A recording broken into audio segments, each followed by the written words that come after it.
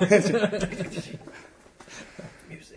Welcome to the 69th edition of the Gooner Podcast, recorded on Monday evening after Arsenal's soporific 0-0 home draw with Blackburn. Funnily enough, our previous recording was after Arsenal's 0-0 home draw with Sunderland.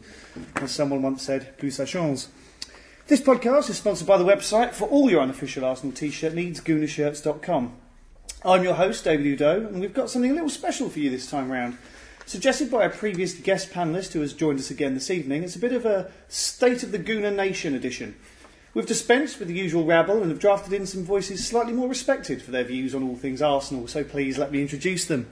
Firstly, the man whose idea this particular experiment was, which has earned him a place on the panel alongside some very erudite company and myself.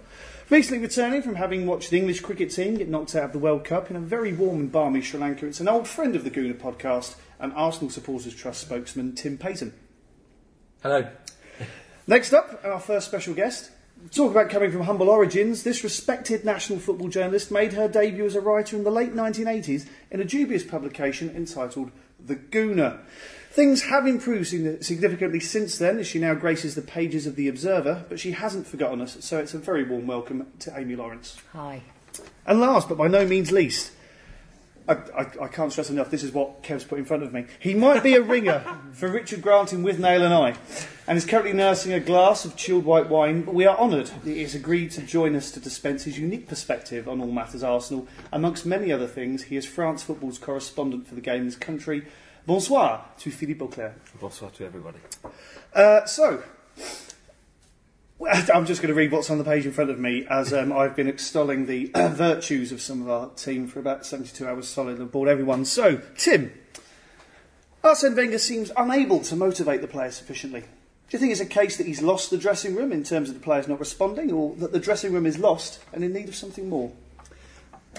In terms of losing the dressing room, and I'd like Amy's views on this, you normally get more of a sense coming out in the newspapers, words to journalists, briefings, sense of unhappiness there. I don't see that kind of briefing coming out, but I do see a body language on the pitch, and even a body language and words that Arsene Wenger himself is using after matches that suggest something isn't sparking, something isn't right, and they don't quite know what it is. I mean, Amy, would you agree? Yeah, I mean, one of the things that I think is so frustrating a lot of the supporters is that everybody, and that's not just Arsenal but the players as well, talks a jolly good game, but it's what you're seeing in front of you is not reflecting what they're saying. And I've not heard very much public pronouncements of discontent from many people within the camp.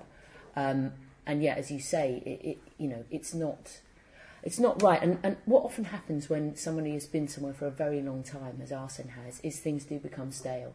And if you look at the past few years, obviously the great project that everybody is talking about at the moment, the playing staff, a lot of them have been around for quite a while now.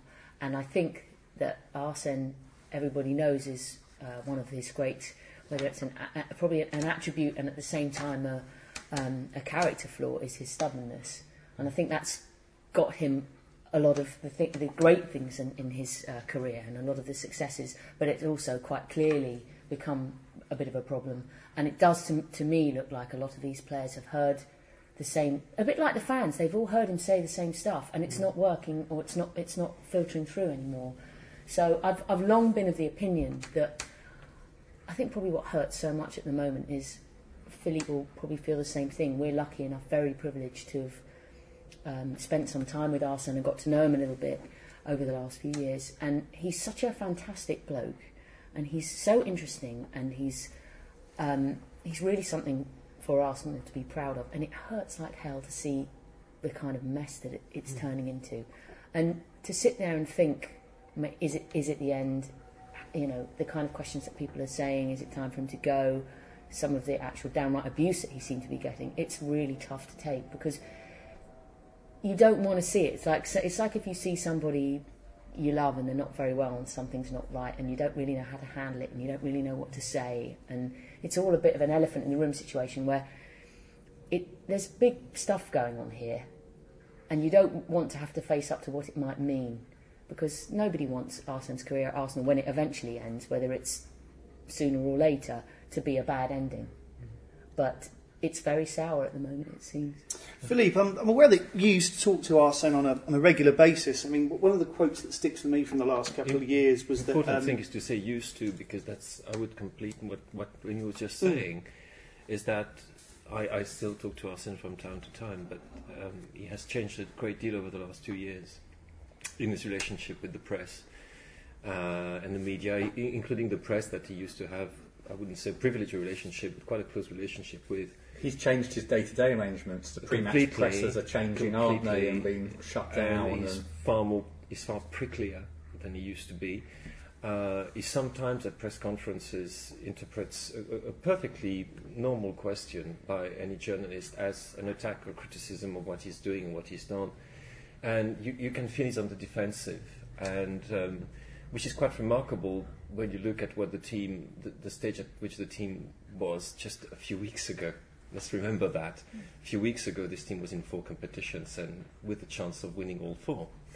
But he's changed.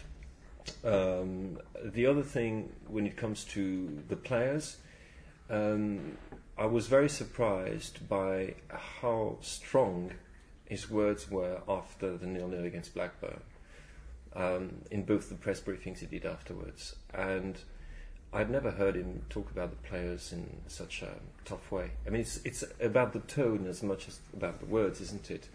And he said something, I think I've got it here.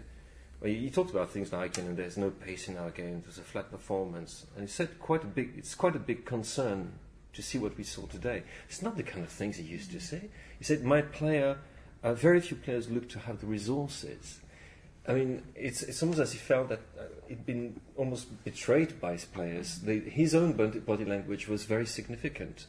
And you can feel he's asking himself questions. Maybe it's questions about, as my project come to a natural end? Is it as far as I can get with this group of players whom I've nurtured, supported, defended to the hilt for all these years?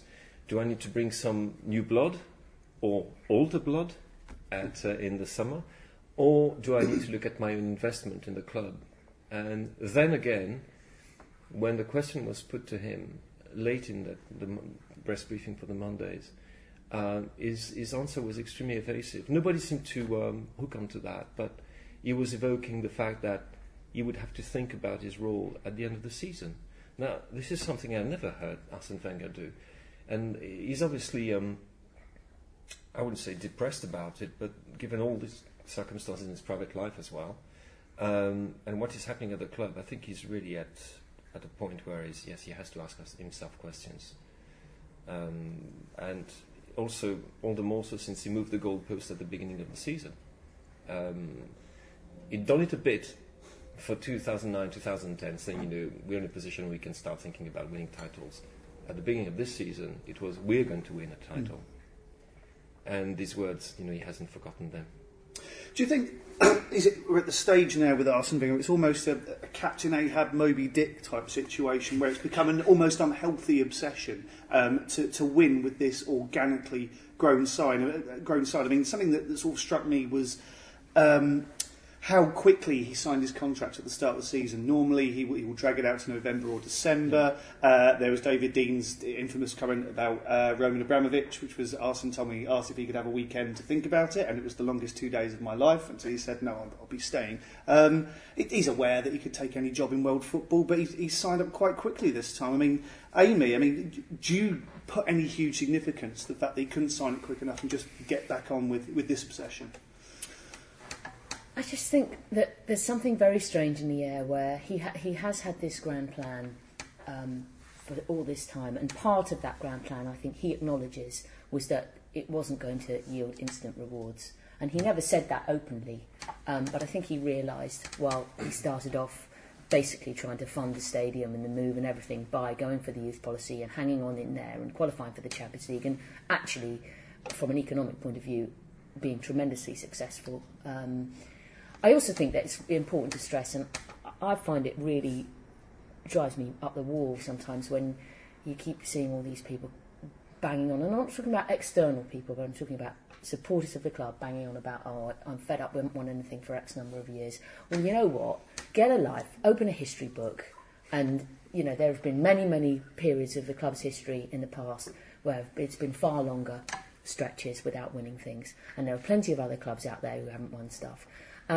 It's a very strange situation to be in because people don't have any historical context anymore. We're living in this instant gratification culture in football where it's all about now, and to the extent where it's all about one individual game, never mind even a couple of weeks or months or a season.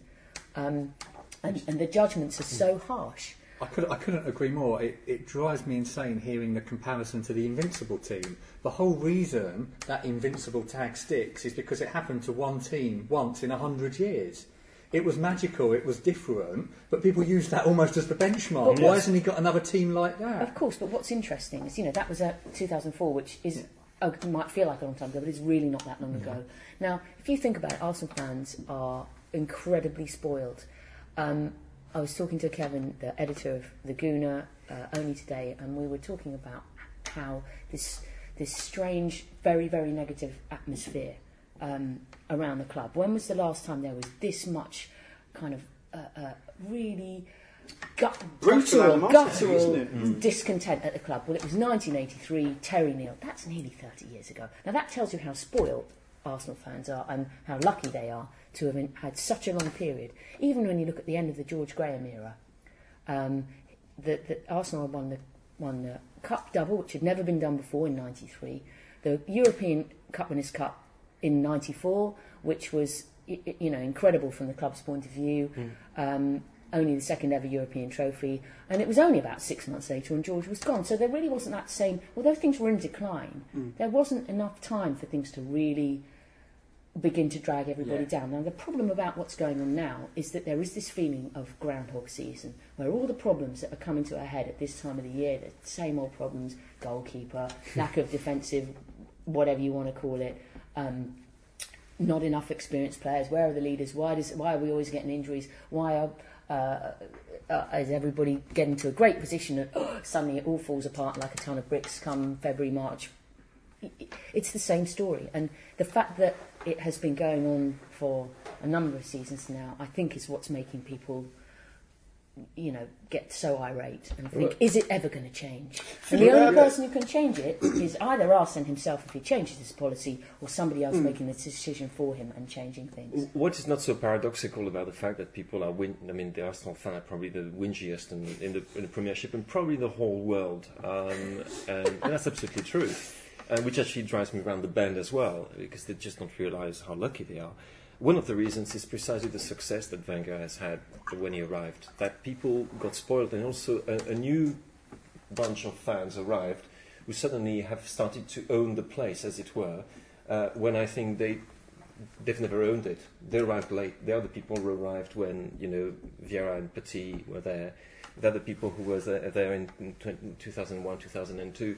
And suddenly they've developed this idea that we've got to win it every year, and so forth. And these people are extremely vocal and take what really drives me even more around the bend, an absolutely extraordinary, wicked, vicious pleasure in wallowing in their anger and their disappointment or whatever it is, which is very Arsenal, and which is, I think, strangely enough, it contributes to the current climate, because I don't think we can possibly imagine that this feeling of discontent, which is brought by this very paradoxical attitude, doesn't filter to the players and to Arsene Wenger. They're aware of it. They know about it, and it's. But the strange thing, well, not the strange thing, is that we're now at a point where the people who have stood by Arsene's project for all this time, much against their own wishes, are starting to agree with what some of these people were saying a year, 2 years ago, when honestly they had no right of saying that. But we've come to the point now where we have our own criticism, and sometimes actually our own criticism will be even fiercer, because we've been for so long defending the fact that Schillaci would come in, or the fact that Manuel Almunia would go back in goal. All these decisions and sometimes failed experiments, which I think we've got to talk about, because I think some of the players, every player for Arsene Wenger is an experiment, and some of them have failed.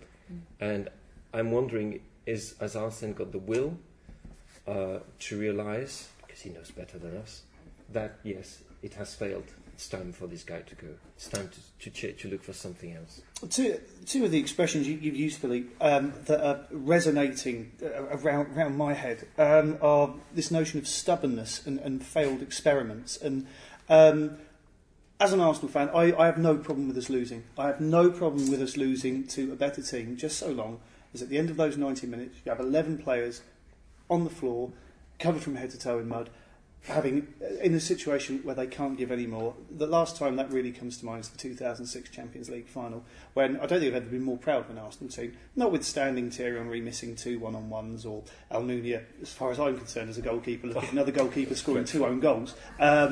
Notwithstanding that, the team gave everything that day, and I think that's partly what prompted Thierry Henry to make his announcement on the plane home, that, you know what, we've got to start something really great here.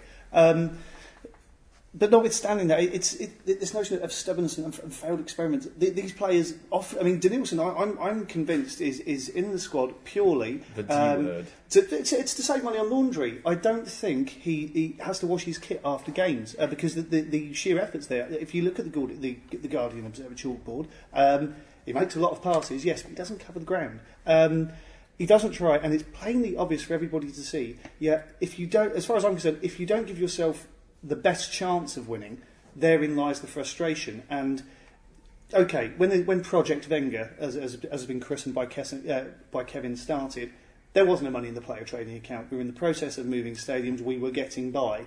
We were feeding ourselves hand to mouth. But we're now in a situation where our new CEO is quite adamant and will tell us over and over again there is money in the player trading account. It's plainly obvious that our goalkeeper, who has never been deemed fit by a Spanish coach to play a single game in La Primera Liga, is apparently good, according to Arsene Wenger, the heir apparent to the England #1 shirt. We can good enough for 5 years. Apparently this is so. the point. Exactly. You can, we've all watched Manuel Almunia. We all knew it from the beginning. You can maybe cut him a bit of slack, give him half a season, if you really want to be generous, a couple of seasons to see if he's going to evolve. But it's never going to happen.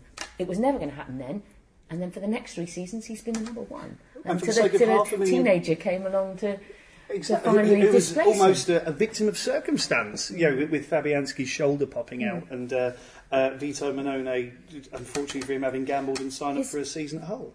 His loyalty to his players is extraordinary, but sometimes to his own detriment.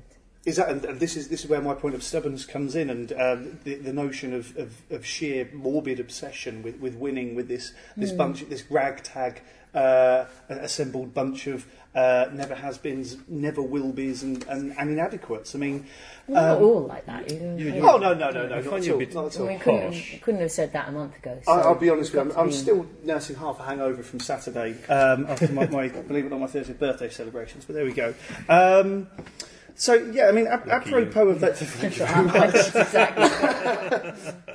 Apropos of that, and going back to this notion of stubbornness. I mean, Tim, linked in with that is the constant complaining that Arsenal don't have a plan B. That, whereas Ferguson is a wonderful pragmatist, Wenger will only play one way. I mean, do you subscribe to this theory that Wenger is not a good tactician? Ferguson is more than a pragmatist, and he's shown it against at West Ham. Absolutely. Where he had one of his best games ever for Manchester United. He's far more than pragmatist. He's an imaginative pragmatist, which is what you need at a top club. He is incredibly stubborn, and Amy's first comments, I was thinking about this amazing sports scientist that arrived in 1996 and transformed not just Arsenal but English football. We didn't have many of these concepts, the overseas manager, the diet, the style of play, but sports scientists constantly evolve. And I know Arsene still goes to listen to Dave Brailsford from British Cycling. I know he'll turn up at these conferences, and yet his football setup still dates to 1996. Borrow, Pat Rice, himself, the training methods, how he flies them to games. So this brilliant scientist seems to be stuck in a time warp. The other thing I see with the stubbornness, I happened to be with him the day after the transfer window closed when we gave some evidence to this government select committee inquiry into football governance. And the MPs wanted to ask him about the Torres transfer and about the Andy Carroll transfer.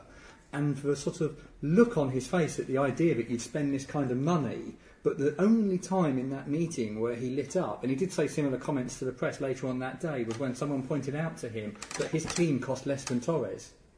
But there was a look of delight there. I think there's a stubbornness as much about being a modern day Brian Clough, isn't it? And doing, I think it's as much about that as it is about you. But Brian Clough had a Peter Taylor. And therein lies the rub, absolutely. But why does he? And Alex Ferguson had a Brian Kidd and a Steve McLaren and a Carlos Queiroz. Alex Ferguson constantly updates himself for people around him, recognises that challenge is good. Arsenal's team is the 1996 team. But the other thing that's interesting, that's completely 100% spot on, but what's even more amazing about it is you think that here's a guy, he's so clever, he's so sharp, he really understands the game, and yet defensive coaching, it's like what's the point? It's a completely throwaway part of his it's 50% of the game. And if he doesn't want to do it, fine, no problem, because he's brilliant at producing Wenger ball, as it was known. That's fine. But if you've got to at least acknowledge that it needs to be done. So if he doesn't want to do it, get someone else in who will. It's not rocket science. And if you're talking about the tactician, I mean, we all know we've all cringed with the fact that he's probably the worst subber in the history of English football or French football, for that matter. His plans and substitutions, I mean, I sound very harsh, but his plans and substitutions sometimes are the kind of things you would do if you were looking at over an under-11 team. You bring in the two attacking players and you finish in a kind of, I don't know, 1-1-8 formation or something in like the that. 69th or 70th minute. In the 69th, and almost set your which clock by again, it. you can set your clock by it, which sometimes has, I mean, there is logic to that, is that he's one of those managers who likes to see when the first substitution of the opposing manager is going to be before he brings his own players on, which has some, relatively, which is understandable. But, I mean, the game against Blackburn, one also was extraordinarily puzzling is in the substitutions that took place, was the fact that he brought on the big guys, Shamak and Bantner, and took off the two guys who could deliver the ball from the sides, i.e. Andrei Arshavin and Theo Walcott, who, by the way, they hadn't been brilliant, but they had been the two most potent attacking forces in the game. They were a bit tired. Well, come on, Blackburn were very tired too, and they were 10v11.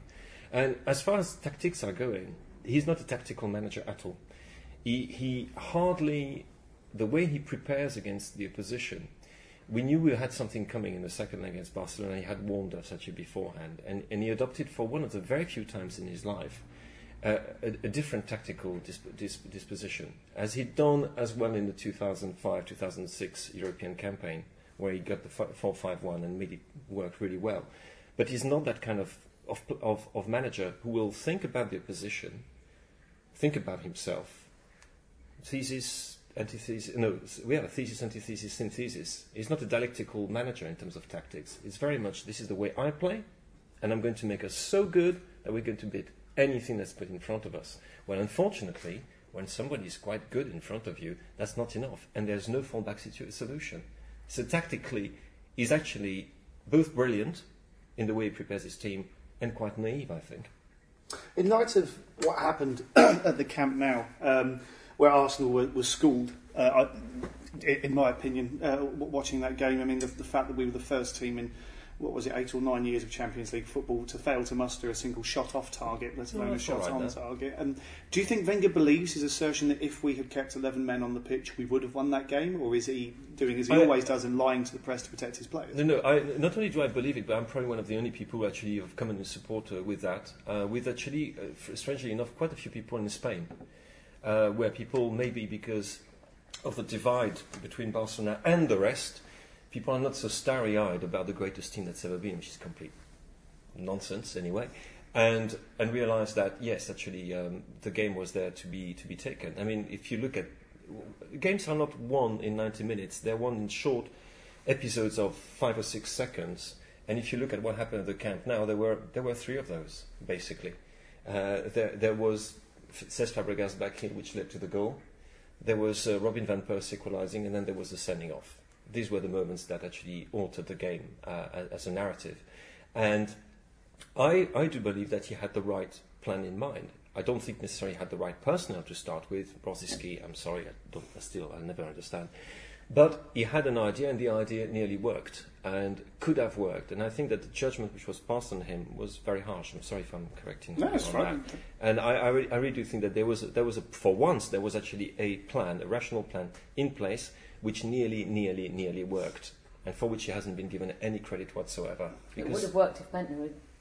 Yeah, Taking his chance let's at not the even end, talk about regardless that. of anything I was else, thinking, but- when that happened, I was thinking of all my friends in the new camp who had written their pieces, Yeah. and we would have to do a complete rewrite before the deadline, thinking, oh guys, you're in trouble now.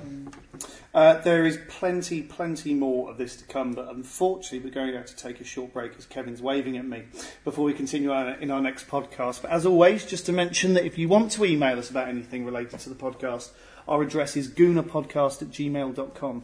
Thank you once again to our sponsors, goonershirts.com, and there's just time for our panel to bid farewell. So thank you to Tim, Thank you. Amy, Thanks. and Philippe. Thank you very much. We'll be back with another edition of the podcast featuring more from our specially assembled celebrity guest panel very soon. In the meantime, I'm your host, David Udo, and thank you for listening. La-di-da-di-da, la-di-da-di-dee, all good friends and jolly good company, way!